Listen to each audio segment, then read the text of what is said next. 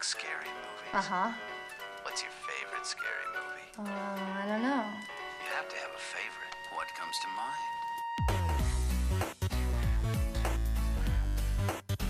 Welcome to the Jumping Scared podcast. My name's Alex, and I'm joined once again by my twin brother, Eric. We are here with a very, I was going to say an episode that's very near and dear to our heart with a director that we quite like in André Øvredal, who is a Norwegian director, and we're going to kind of go over a little bit of his catalog from his career. Eric, how are you feeling today?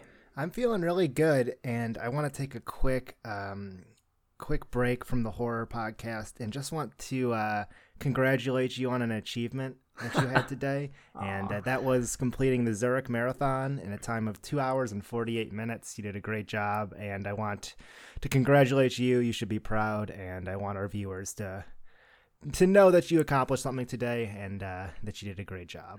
Well, thanks, Air. I was very happy with the result. I also tried to take a nap about an hour after I finished, and I literally couldn't because my legs hurt too much. So I'm at a kind of painful point in my day, but I am mentally refreshed and ready to get into podcasts. So I appreciate you bringing that up, and I'm very happy with it. So yeah, I've had a good day so far. All right, I'm glad to hear it. And just to segue us back now into the horror podcast, there is one running related horror movie I've seen. It's called, in case that idea floats your boat, it's called The Human Race. And the premise is that a group of 80 people are ripped out of their daily lives and they all reappear in an undisclosed location. These people are from all walks of life: young, old, athletic, disabled, white-collared, and homeless. The rules to a race boom in their heads in their own voice and language, laying out what will become a horrific race of terror. Interesting. If you are lapped twice, you die. If you step off the path, you die. If you touch the grass, you die. Race or die.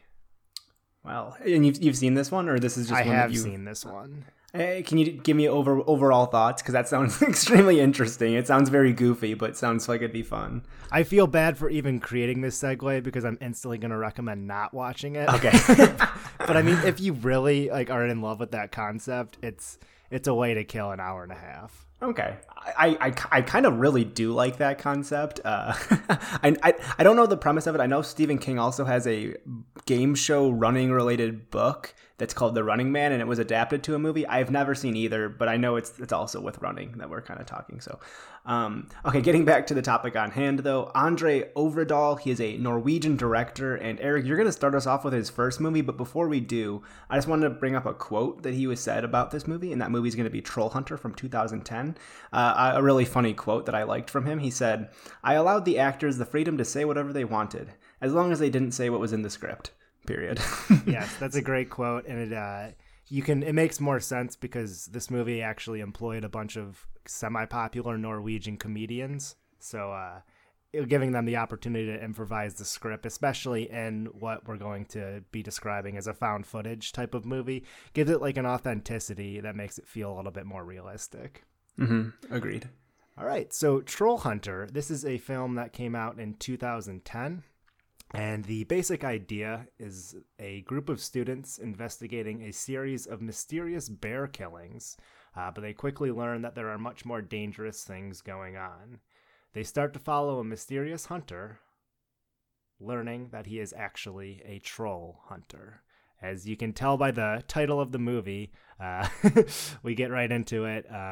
They do a pretty good job of setting this up.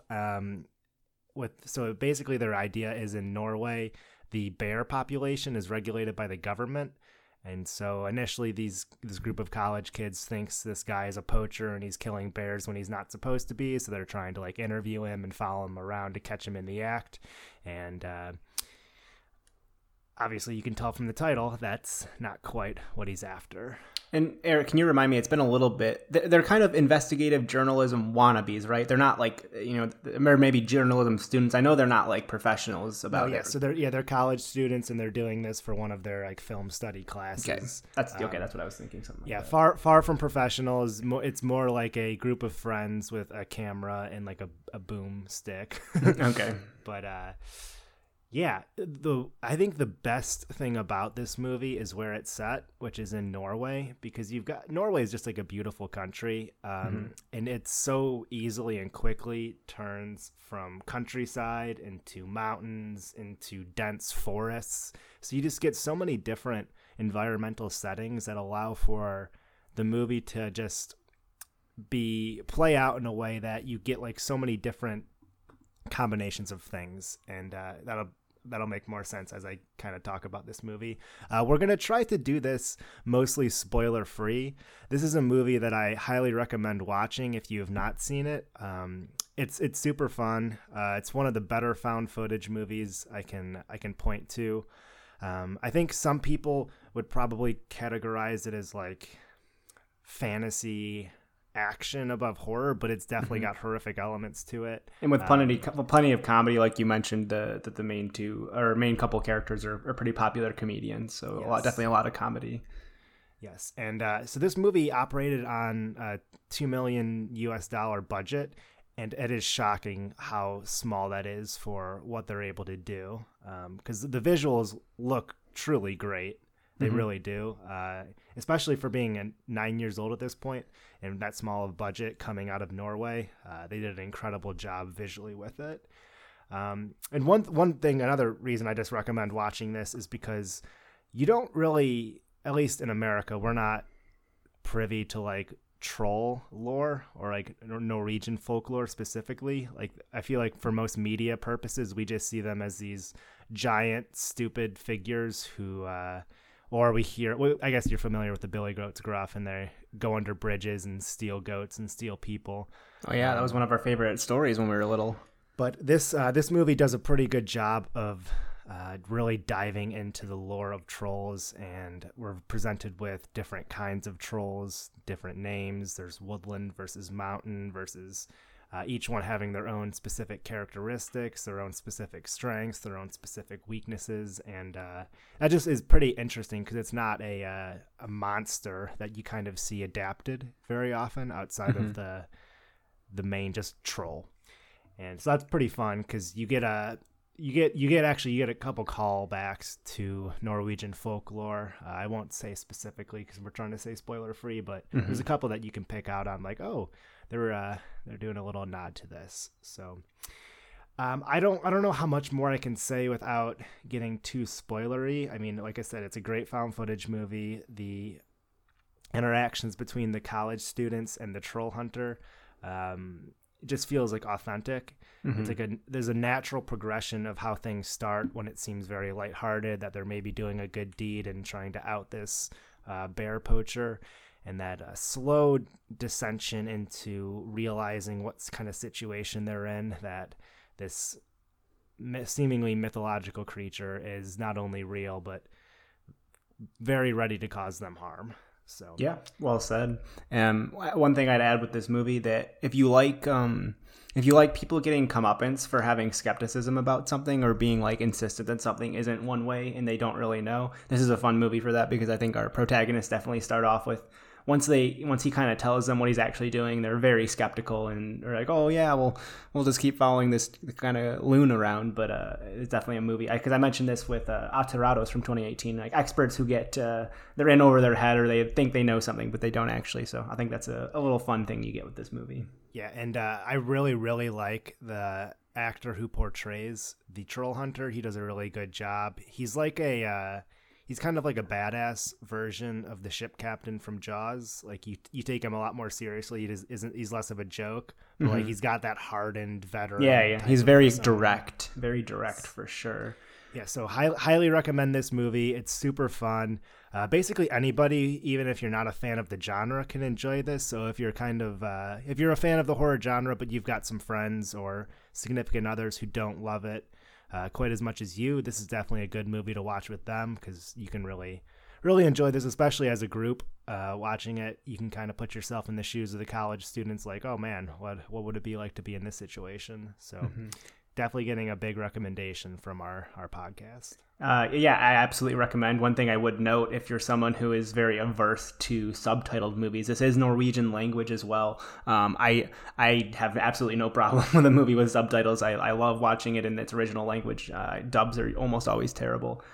So if you're a person who really hates subtitles, this one's going to have subtitles, just maybe as a warning. But yeah, definitely a clean recommendation for me. And we kind of, so this came out in 2010. We just randomly happened upon it in 2011, right? Like, I don't know why we would have watched it pretty soon after it came out, because I don't know if it had an incredibly big buzz. No, it didn't. It didn't, because I mean, it technically did debut in the U.S., but it had like I think it was like $50,000 debut. Okay. And I can't imagine it would have been on any sort of streaming service at that time, which actually would have probably mostly been non-existent. So yeah, you had Netflix, but in the very early days of their streaming, it was still mostly the envelope delivery system back in 2011. Yeah, which is inarguably the worst way to watch the ABC series Lost, just FYI. Oh, yeah, that was fun. Yeah, I remember. Because they had streaming service, but the Wi-Fi in our dorm in college was so atrociously bad that trying to watch an hour-long episode or a 40-minute episode of Lost, whatever it was, would take like 2 hours if you're trying to stream. Yeah. So we always were doing the DVDs. We'd watch like the 3 episodes that came on the disc, and we had already sent for the other one. The timing never worked out. Oh man, the olden days of not having ease of access to everything. I think it was about season 4 we started to have the conversation of, do we really want to get the next disc? Yeah, and we kept getting them. That was like our show freshman year of college. Yeah. Oh, blast from the past. All right, yeah, so clean recommendation from both of us on 2010's Troll Hunter, which essentially was his debut into both the genre and also kind of as a big director. This wasn't it wasn't necessarily a huge movie, but it definitely put him on the map, as it's become a bit of a cult favorite here. A lot of really big fans of it, and it with another movie we're going to talk about has made us very excited for 2019's adaptation of Scary Stories to Tell in the Dark, which is why we're doing this podcast, because this movie's coming up soon, and we've really liked 2 movies from him before, and then we watched a short that we're going to talk about now for the pod today. It's called Tunnelen, which is the tunnel in Norwegian, and this is a 2016 kind of sci-fi horror short film. I think it only clocks in at about 12 minutes long, and yeah, Eric, so this was also your first experience with it, just watching for the pod, correct? Yes, it is. And when you say 12 minutes, it's listed as 12 minutes, but it's got like a 9.5-minute runtime with like a post-credit scene. So before we even talk about it whatsoever, if you have any interest, just go watch it. It's 10 minutes. If you can't find 10 minutes in your day, then what are you doing listening to this podcast? So I agree. There was a post-credit scene? No, it's not a post-credit scene, but they have like this nice little like presentation at the end that makes it look a little cool. Not like a scene, but more just like cool visuals. Well, I missed that. I'll have to check it out. You have to let me know what it is because we're going to do a full breakdown of this. It's so short. We're not going to avoid spoilers here. So this is called The Tunnel. It's from 2016. Again, it's a Norwegian language film, but with subtitles. You can watch it on YouTube. It opens with a family in a car coming home from a vacation or a day at the beach, pretty much. And I want to give a quick shout out to the family for watching chess. I really liked that. I think it's probably because at this time the Norwegian world chess champion is Norwegian, Magnus Carlsen. So he's pretty popular there, and so I thought that was a little nice fun nod that they're watching chess in their futuristic car. I was gonna ask Alex, the chess expert, if he could tell who was playing in that game. Oh, I should have looked more. It looked a bit older, so it looked maybe like 80s or 90s based on the video quality, but I'd have to go back and look maybe. Yeah, so that was just a little fun thing. Yeah, and like I said, they're in a futuristic car. We're definitely in a bit of a futuristic setting, or at least a setting where there's a lot of technological advances. You can see this really big city looming in the distance with massively tall skyscrapers.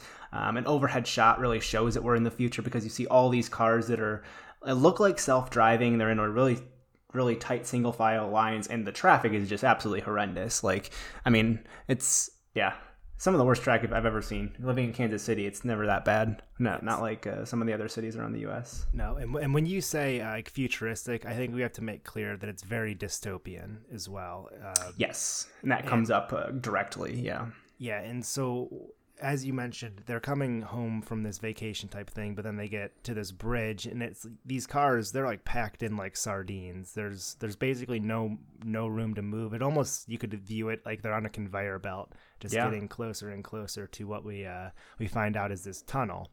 And one of my favorite things about this short is the way that it jumps from like this playful, jovial relationship inside the car between the parents and the kids to like the parents looking outside and kind of gauging their situation.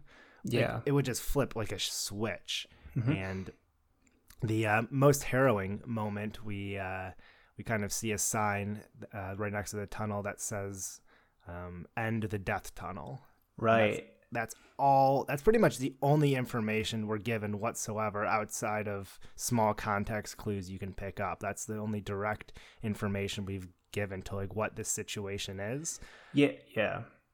And I was just gonna say, you also get, so like introducing the mystique of the tunnels. They have the close the death tunnels graffiti, and they also have the daughter just before telling her mom, "Oh, I'm not scared of the tunnels, mom." Like, you know, and like I think she's just trying to put on a brave face because the parents are putting on a brave face for their kids too, because they clearly know that something is either, you know, threatening to them that comes with this tunnel. There's something to be a bit afraid of. They're putting on a brave face for their kids, but you can tell they are sharing a lot of furtive glances, like, you know, looking really uncomfortable, and something is up.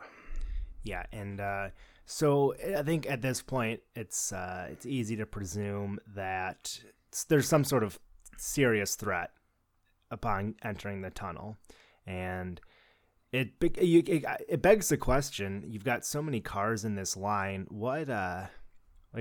How has their society gotten to this point where like so many people have to go through like a tunnel like this? Like, is there some sort of controlling force or overlord who's saying, okay, everybody has to go through here, and then there's going to be some sort of judgment, or there's some sort of force that you had to deal with? But this is the idea behind this short, is that it doesn't answer any of those questions for you. It wants you to kind of formulate your own opinions, which is pretty fun. Yeah, which I definitely have some thoughts that I want to get to kind of as we wrap this up. I have a few more points that I want to note on.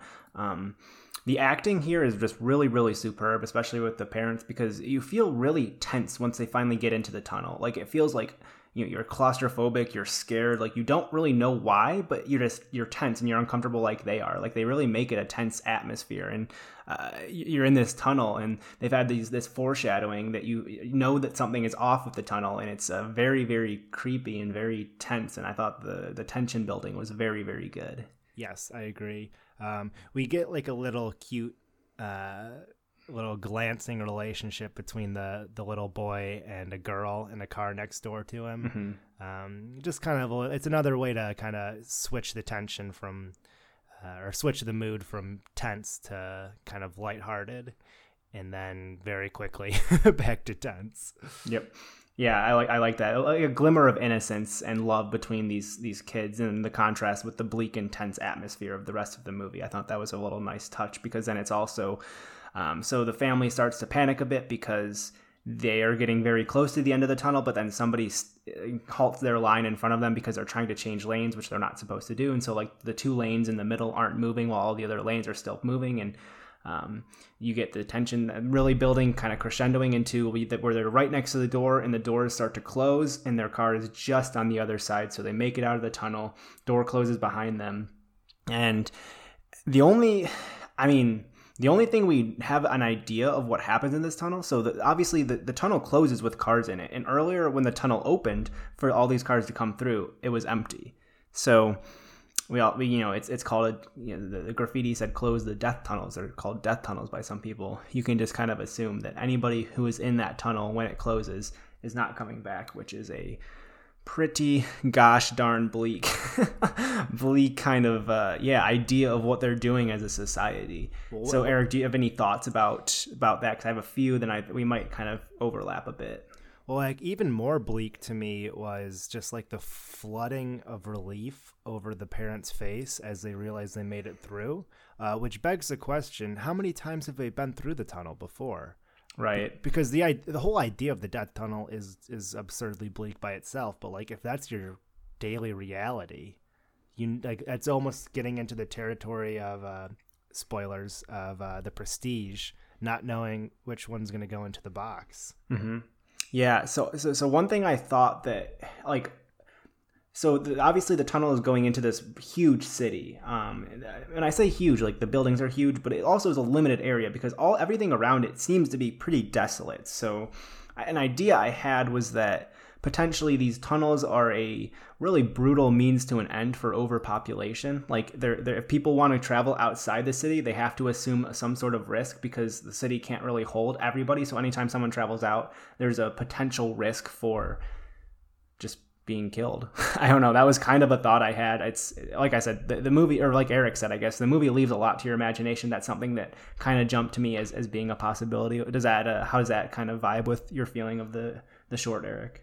Yeah, I don't know. I don't know if I'd say necessarily for population control. It's certainly for some sort of power dynamic control. It might be like you could kind of compare it to like other dystopian things like Hunger Games, where there's some sort of power in charge that wants like to remind the lower class or the working class that they've got no power and they should just kind of feel like lemmings as they advance through life. Just those death tunnels are reminders that literally any day they can just choose to end it for you. I like that. It's because the city is huge. Like the shots of the city that we see like make it look incredibly large. And it seems I don't know if I can buy into the like if you just want to leave the city, because I don't think anybody would ever leave the city then. Like, well, I think it's like, you know, they had a line that said like, oh, it was really nice to, you know, get out for once and see something different. Like, I think that there's so few areas that are accessible from the city that like unless you leave, you're not going to see water, you're not going to see trees, you're not going to see almost anything, you know. So that was kind of my idea, is like if you want to leave the utopia, you know, quotes around that of the city. Then you have to assume the risk that you're not going to be allowed in. And I kind of like what you were saying, like almost a really tyrannical dictator who's imposing some sort of punishment on the people who are leaving the city as this risk of perishing in the tunnels. I think that's an interesting idea. And one scene that we haven't talked about, which I don't know what it lends credence to, but it's certainly worth mentioning, is that before they enter the tunnel, the father gets out of the car because they're stopped at one point, and he makes eye contact with another man who's traveling, and it's kind of just like a shrug, like a, oh, hey, how's it going? Yeah, right.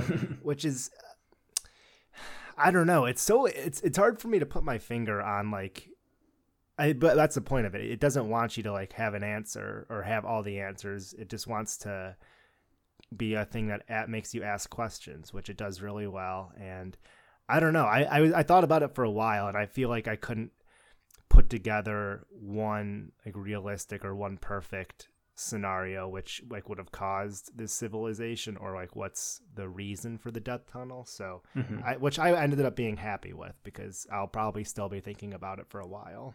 Yeah, I really respect when a director or a creator of something leaves as much as he did up to your interpretation. A lot of times I think, you know, maybe producers or studios would be more insistent on, oh, you kind of have to have your own message, like you have to have it and like some sort of, you know, what your interpretation is. But I think I really liked that he kept it very, very vague and open. He built a really interesting world and didn't tell us everything about it, which I think is often very, very wonderful to have. Yeah, I agree. And to be able to do that in a short that's like less than 10 minutes long,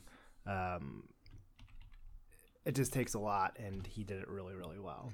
Yeah, and also we haven't mentioned the production quality on this was super good. I meant to look up the budget figures because it looks extremely nice. You don't see shorts with the production quality like that very often. The setting looks really beautiful. The cars in the tunnel look really nice. Like, it just looks like a really high quality, high cost film almost. Yes. And I thought that was nice.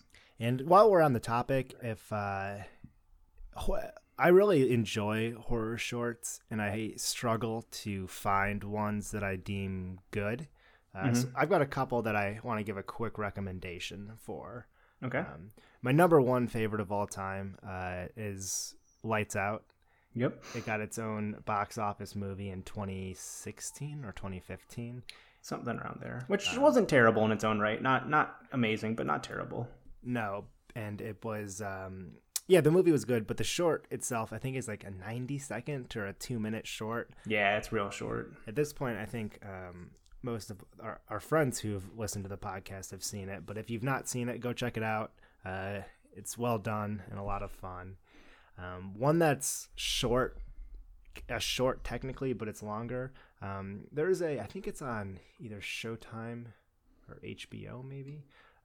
It's a series called Room 104. The basic premise of the series is it's set in this one hotel room, but it's like a revolving door of stories and actors, so it's a kind of a completely fresh concept each episode. Mm-hmm. The premiere episode in season 1 is called Ralphie. And, yeah, that's the only one I've watched of them, but I have seen that. Yeah, so it's basically a babysitter and is watching a little kid in a hotel room, and it's a lot of fun. Highly recommend it. The description is things go horribly awry when a babysitter arrives at room 104 to watch an unusual boy named Ralph. Yeah, Ralphie just ends up being a bit more than the babysitter expected. Yeah, can I throw out one real quick too that's kind of a bit goofy to start, but it's pretty good? Sure. I think you've seen it. It's called The Tickle Monster. It's in the basic thing. It's about a grunge rapper from the UK who's in a room like writing to some music with a friend of his, and he keeps like getting like this kind of flittering touch against his neck or like his arm and something that's tickling him, and he thinks it's this girl, and it's just very I think creepy and kind of fun. So I think that one's also fun to check out. I've got one more. I've got to remember the name of it. Okay.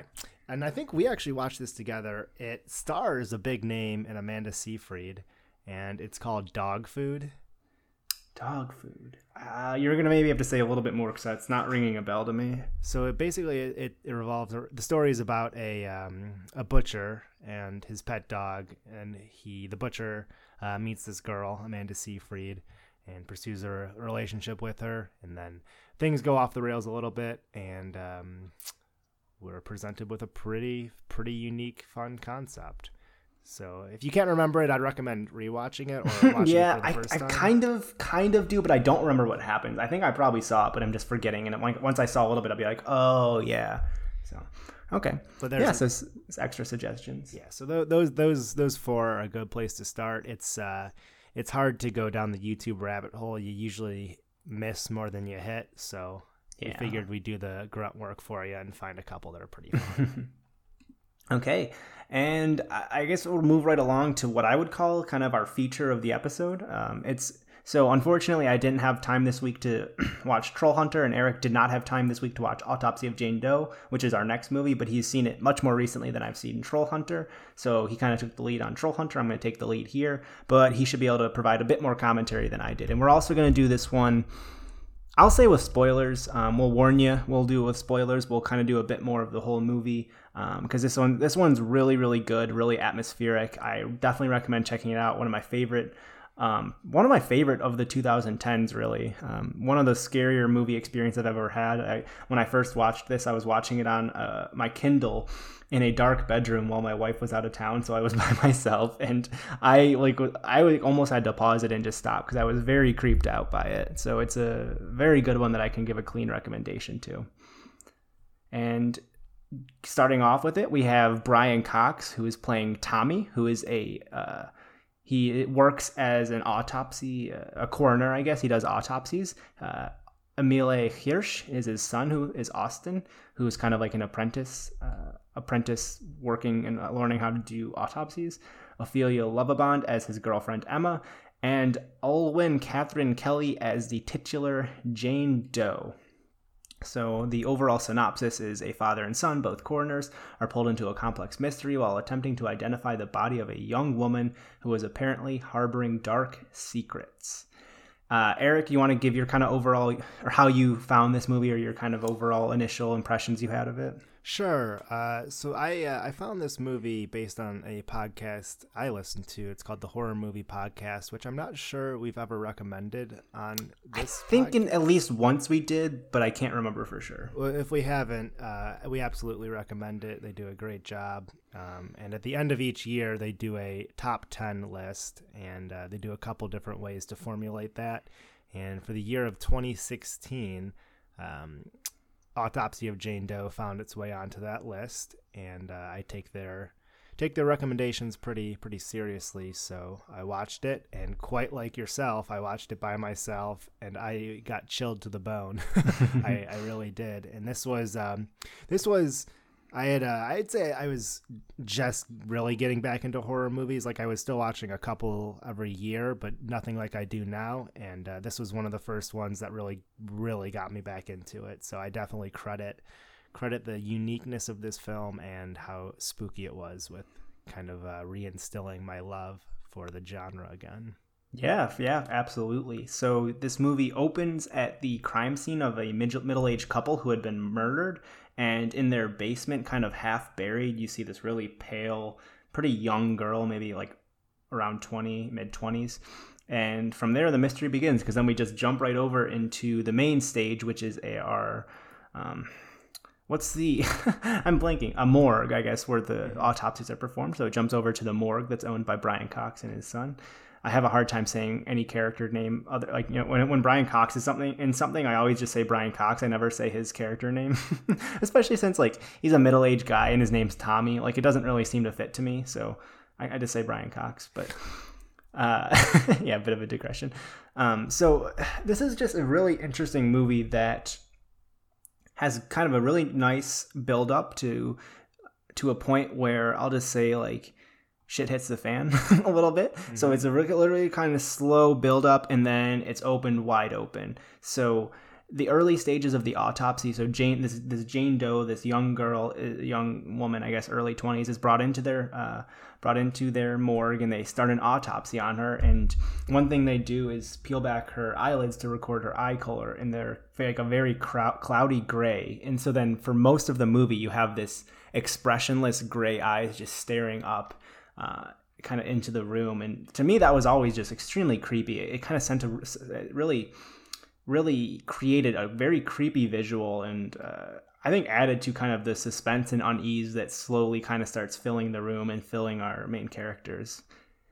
Yeah, absolutely. And yeah. I think we should give a lot of credit to Olwen Catherine Kelly. She played the corpse, Jane Doe, and that's an incredibly difficult role that most people probably will never have to even consider doing, and she did a really fantastic job with it. Yeah, it's also, I wonder if it was strange for her, because a lot of the movie, when she doesn't have her chest pulled open for the autopsy, she's just sitting naked on a table. Like, I wonder if that was like a bit weird as an act. I mean, actors are probably used to things like that, but I'm always kind of curious like what level of comfort they have with those types of things. I reckon after a couple hours, you just get used to it. Yeah. So something I really like with this movie, the whole aesthetic of the autopsy they're performing is really wonderfully framed. You get like really direct, informative kind of tidbits from Tommy, Brian Cox, teaching his son, really specific ways of how to do the autopsy. They had a really, really great cinematographical, if that's a word, shot where when they finally do the incision on the chest after kind of the preliminary examination and start to open up her chest cavity, she starts bleeding, and the blood drains down in these kind of perpendicular lines and all meets and pools at the very bottom of the table. And I thought the cinematography there was just great. And this whole movie, the cinematography is very on point because the setting is not very big. And so the shots all kind of have to look good, and they do look really good. Yes, for sure. Yeah. One thing I liked in this movie, some people don't like this, don't like the idea of like when you see a scene and like it's not like inconsequential and it's going to come back later. And so the scene I'm specifically talking about is when they're talking about some of the corpses they have in the morgue, and they have a bell tied around the ankle because it's in case somebody technically wakes up. They got to let us know. And you obviously don't put that in this movie unless you're going to hear a bell at some point down the road. I didn't care. I was just too excited about that idea because I've gone through periods where I get like super terrified of being buried alive, which is why I'm going to get cremated when I eventually die. So again, there's always those stories about like, you put the bell or you put a string in somebody's coffin so they can pull on a bell above the ground. And I really liked that they brought that kind of urban legend to life in this movie. Yeah, I think that in this day and age, they're much better about recognizing when someone's actually dead. So being buried alive probably isn't a real big threat. But the idea of that, especially in olden times when it wasn't, if someone was in a coma or their heart rate was slowed down so much that someone couldn't tell, and then they would find like scratch marks in the coffin, that is just absolutely horrifying. Yes. Yeah, that's probably like my greatest fear because I'm pretty claustrophobic. And so being in a place where you could barely raise your arms, it's pitch black. Oof, oof, oof. Yeah, that's a no-go from me. Okay, so going forward, they set this up pretty early on, like around the corners in the hallways of the morgue. They have like these kind of big mirrors, like you see kind of on some streets or in some buildings, like a lot of times hospitals have them. So you can kind of see into the upcoming corridor when there's a turn. And one of the very first things that is going to become kind of a recurring occurrence, I guess, is when the son, Austin, is walking through the hallway to go get something, he sees something like a figure, like a kind of shrouded figure in the mirror. So that there's something in the hallway, and he's like, we should be the only two people here. So he's like kind of approaches and turns, and then it's just gone. There's a lot of kind of cerebral tricks that are played, and a lot of things you don't really know if it's there or not, or something's happening or not, that come into this movie. And that's kind of the first one that really sets that stage. And I really liked the use of the mirrors in the corridors, because that's going to be used as a callback later on, so it's a nice setup there. Yes, absolutely. It's something that's such a simple idea, easy to pull off, but very effective when it's done right. Yeah, and so as they're doing the autopsy, something is super wrong with this girl. She had both wrists and both ankles broken, but there were no outward signs. She had massive smoke damage to her lungs, like to the point where the lead autopsy, Tommy, the lead autopsy guy, coroner, I guess, was like, well, you could smoke 10 packs a day for 50 years. Your lungs would never get this black. It looked like she was burned alive, but again, her skin looks perfect and flawless. And then they find this rolled up piece of like parchment in a sack, I think close to her stomach, and it's revealed to have like Leviticus verse, and it talks about witchcraft. And they start to put some clues together, like they find peat under her nails, and she so they're like, oh, she came from up north, and then something was aged towards being a couple hundred years old, and they come to the conclusion that she was living in the Northeast United States back in like the 1600s. So you think Salem and you think witchcraft. So even if they don't know if she was a witch, they pretty much assume that she was treated like a witch, and that's where all these injuries came from. Her legs and arms were broken, her tongue was cut out. She was they mentioned that she had like cuts like in her in her privates, which is just really gross visual. And so like a lot of just torture happened to her. And as they're kind of going forward in this autopsy, you get a lot of interference. You get the lights flickering. You get the radio changing to this really creepy Christian singing. You get some banging and stuff. And eventually Tommy and the son are just like, okay, let's get the F out of here. Something is weird. We don't know what's going on. They know that somehow this girl is controlling things, and they try to leave, but are ultimately, our Jane Doe does not want them to leave, and she kind of controls that. There's they get to a scene where she inadvertently or maybe purposely gets set on fire, and eventually it just kind of quells on its own, and she's again perfectly fine. Her skin is untouched. And yeah, so the two are pretty much just full on panic at this point. They're being chased through the hallways by some of the corpses who are ringing their bells as they're coming for them, so they know what's coming for them, which is just super creepy. You mentioned that earlier with the bells, Eric. Like before they saw anything, they would just hear a ring, like with the bell. That's a terrible bell sound, but you'd hear like this bell, and then so like this corpse is getting up, and one of the corpses like is missing part of his face, the other one's burnt really bad, and in a panic move we get Austin, who he swings something sharp. I should have taken better notes, but he ends up impaling one of these corpses, but then we get a nice little switcheroo here, and it was him killing his girlfriend who had come back to pick him up after seeing a movie. So that's a pretty brutal way to add to mounting insanity and unease that's existing here. One thing I wanted to ask you, Eric. So it's been a little while since you've seen it, but to me, this has a very strong Mike Flanagan vibes. Like I would, if I were to know that Mike Flanagan directed this, I wouldn't blink. Like it seems very much up his alley. Like especially Oculus is one that really kind of fit with me, but also Hill House. Just the style and how it kind of plays out. Like it really, really made me think of Mike Flanagan. Yeah, I could definitely see that. Especially when you consider, so not only is like the theme of death prevalent just because they're morticians working in a morgue, but also we slowly kind of find out more about the death of their mother and how that plays into their relationship. Mm-hmm. And that's clearly something that Flanagan relies on heavily, is those familial relationships. And especially when you get to the point where you were mentioning where they were seeing corpses, you get that full face of death looking right at you, and you kind of see what people's responses are to it. And so Flanagan comparison's actually really super on point in my opinion. Yeah, especially since I've been really seeing a lot of Flanagan stuff lately. Like this just really kind of fit in with a lot of his extended work for me. So, okay, so like I said earlier, they didn't know before, but they kind of come to a conclusion that, okay, this girl was probably part of the Salem witch trials. She was treated as a witch.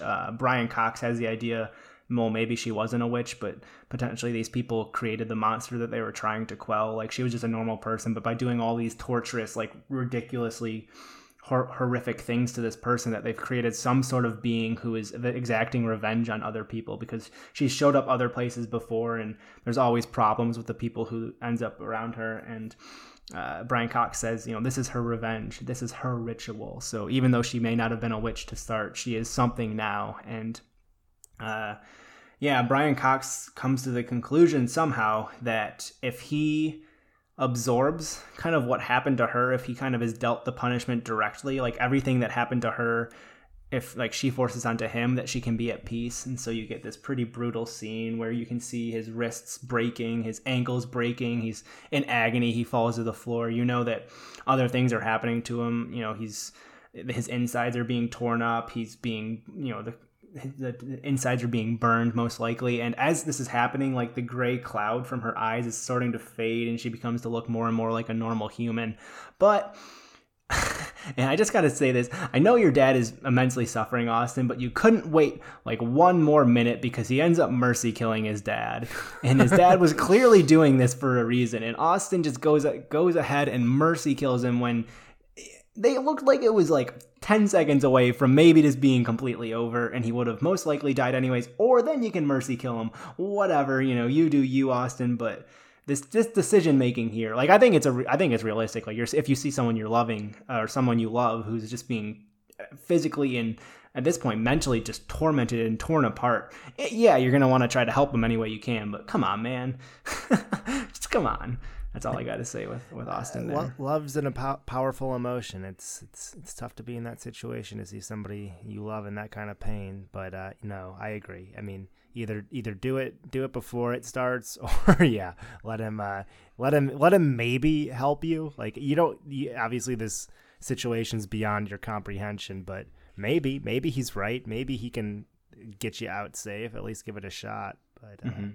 Yeah, for sure. And so then this movie wraps up with, so there's been a storm that's raging the entire movie pretty much as they're doing this autopsy, and it starts to clear a little bit, and then there's someone banging on the door, like police that are here that they had called before, and the police are finally here, and Austin's trying to open the door, and for some reason it's stuck, and he's like crying, he's like, I can't open it, and then Brian Cox shows up, corpse Brian Cox, or corpse Brian Cox, or is it just another plaything used by our Jane Doe, because it causes Austin to fall off the stairs, and eventually he is just also killed. So the police who comes investigate is like super confused. He's like, I know this guy super well. I know Brian Cox. He would never, he wouldn't kill himself, and then his son wouldn't kill him. Like this just doesn't make sense, and just they're completely confused and really flabbergasted. And so the last shot of the movie is Jane Doe being transferred in the back of a ambulance, and you hear they're listening to a certain type of music, and then as kind of the camera pans to her, the music shifts to that really creepy Christian singing that had kind of kept switching during the movie, and it's like, all right, well, she's still there. Yep, all over again. Someone else has got to deal with it. Yep, it's a cycle. It is a cycle. It is. I love the quote. This is her revenge. This is her ritual. They weren't able to end it, and Brian Cox even said like nobody has ever known this much. Like we're the closest to being able to stop her that anybody's ever been, because like we've actually done this autopsy. We understand, and unfortunately, Austin just had to go and ruin things. And it's you obviously aren't rooting for Jane Doe, but you can understand her plight. At least a little bit. It's just sad that it happens to such good characters, and there's no winning, I guess, for the viewer, especially as you leave with that glimpse into another situation on the horizon. Yeah, I mean, so essentially, Jane Doe is taking out this anger and frustration for being falsely treated. I mean, there in real life there were women who were accused of being witches, and a lot of times it's like, well, we'll throw you in a lake if you. With weights attached to you. If you float, you're a witch. If not, you're cleansed and you go to heaven or something. It's like, well, that's stupid. Like that's kind of made fun of in other things like Monty Python, but like that actually did happen. Like that was some of the tests to determine if you were a witch or if you were involved in witchcraft. It was like, we'll put you in this life-threatening situation, and if you survive, you're guilty, and that means you're a witch, and then we'll kill you. But if you die, you are innocent and you're cleansed or something. So yeah, pretty brutal. And also kind of, getting its roots from things that actually happened. So yes, this one was very, very good to me. The atmosphere, like I said, is phenomenal. So we spoiled the plot here, but I would still recommend seeing it because I think you'll still be creeped out. It's a really, really atmospheric, tense movie to watch, and shot very well. And I think just a really, really fun one overall. Yeah, for sure. It's one that's sitting around a 6.8 on IMDb, which is a fairly solid score for IMDb. I've got it quite a bit higher. I've got it around 8.5 out of 10. Yeah, I'd be pretty similar. I think this one was close to. I maybe had an honorable mention when I was making my top 30, or maybe it was even towards the end of it. But one that I really, really enjoy. Yes, and so I was reading a little bit of trivia about the movie, and this is obviously quite a leap from Troll Hunter. Completely different atmosphere, completely different idea. Everything about it is different. It's also in English instead of in Norwegian, and apparently our director friend here was inspired after seeing The Conjuring to want to direct a horror movie. And so he said, someone bring me a script. They brought him this script and he loved it, and he dove full in. Okay, I really like that little tidbit. That's fun.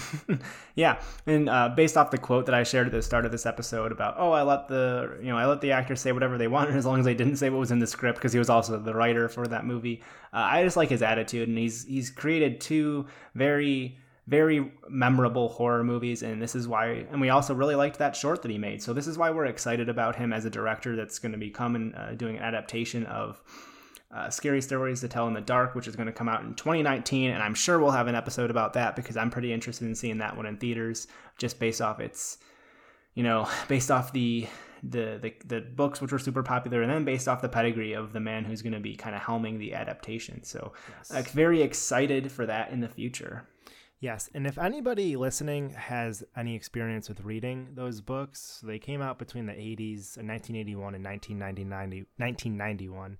If you've got anything recommendations for us, if you think we should read one over another, or if we think we should just go in blind, we can still have fun with it, or anything that you liked about it, just let us know, because we're pretty unfamiliar with the works themselves. We're familiar with the concept. It sounds like a lot of fun.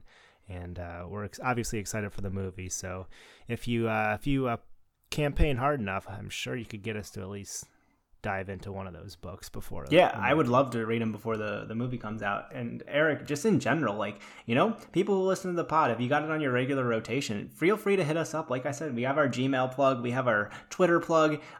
This is kind of making us look bad, but we still have yet to get a single mention on either of those sites about the podcast. No questions, no comments. So if anyone wants to share anything about this episode or a previous episode, would always be happy to read it, and most likely respond on air if you have a question or a note about something we've said. So yeah, we would love that input, and we had fun making this episode, and like I said, we're excited for the future, what holds for Andre Øvredal.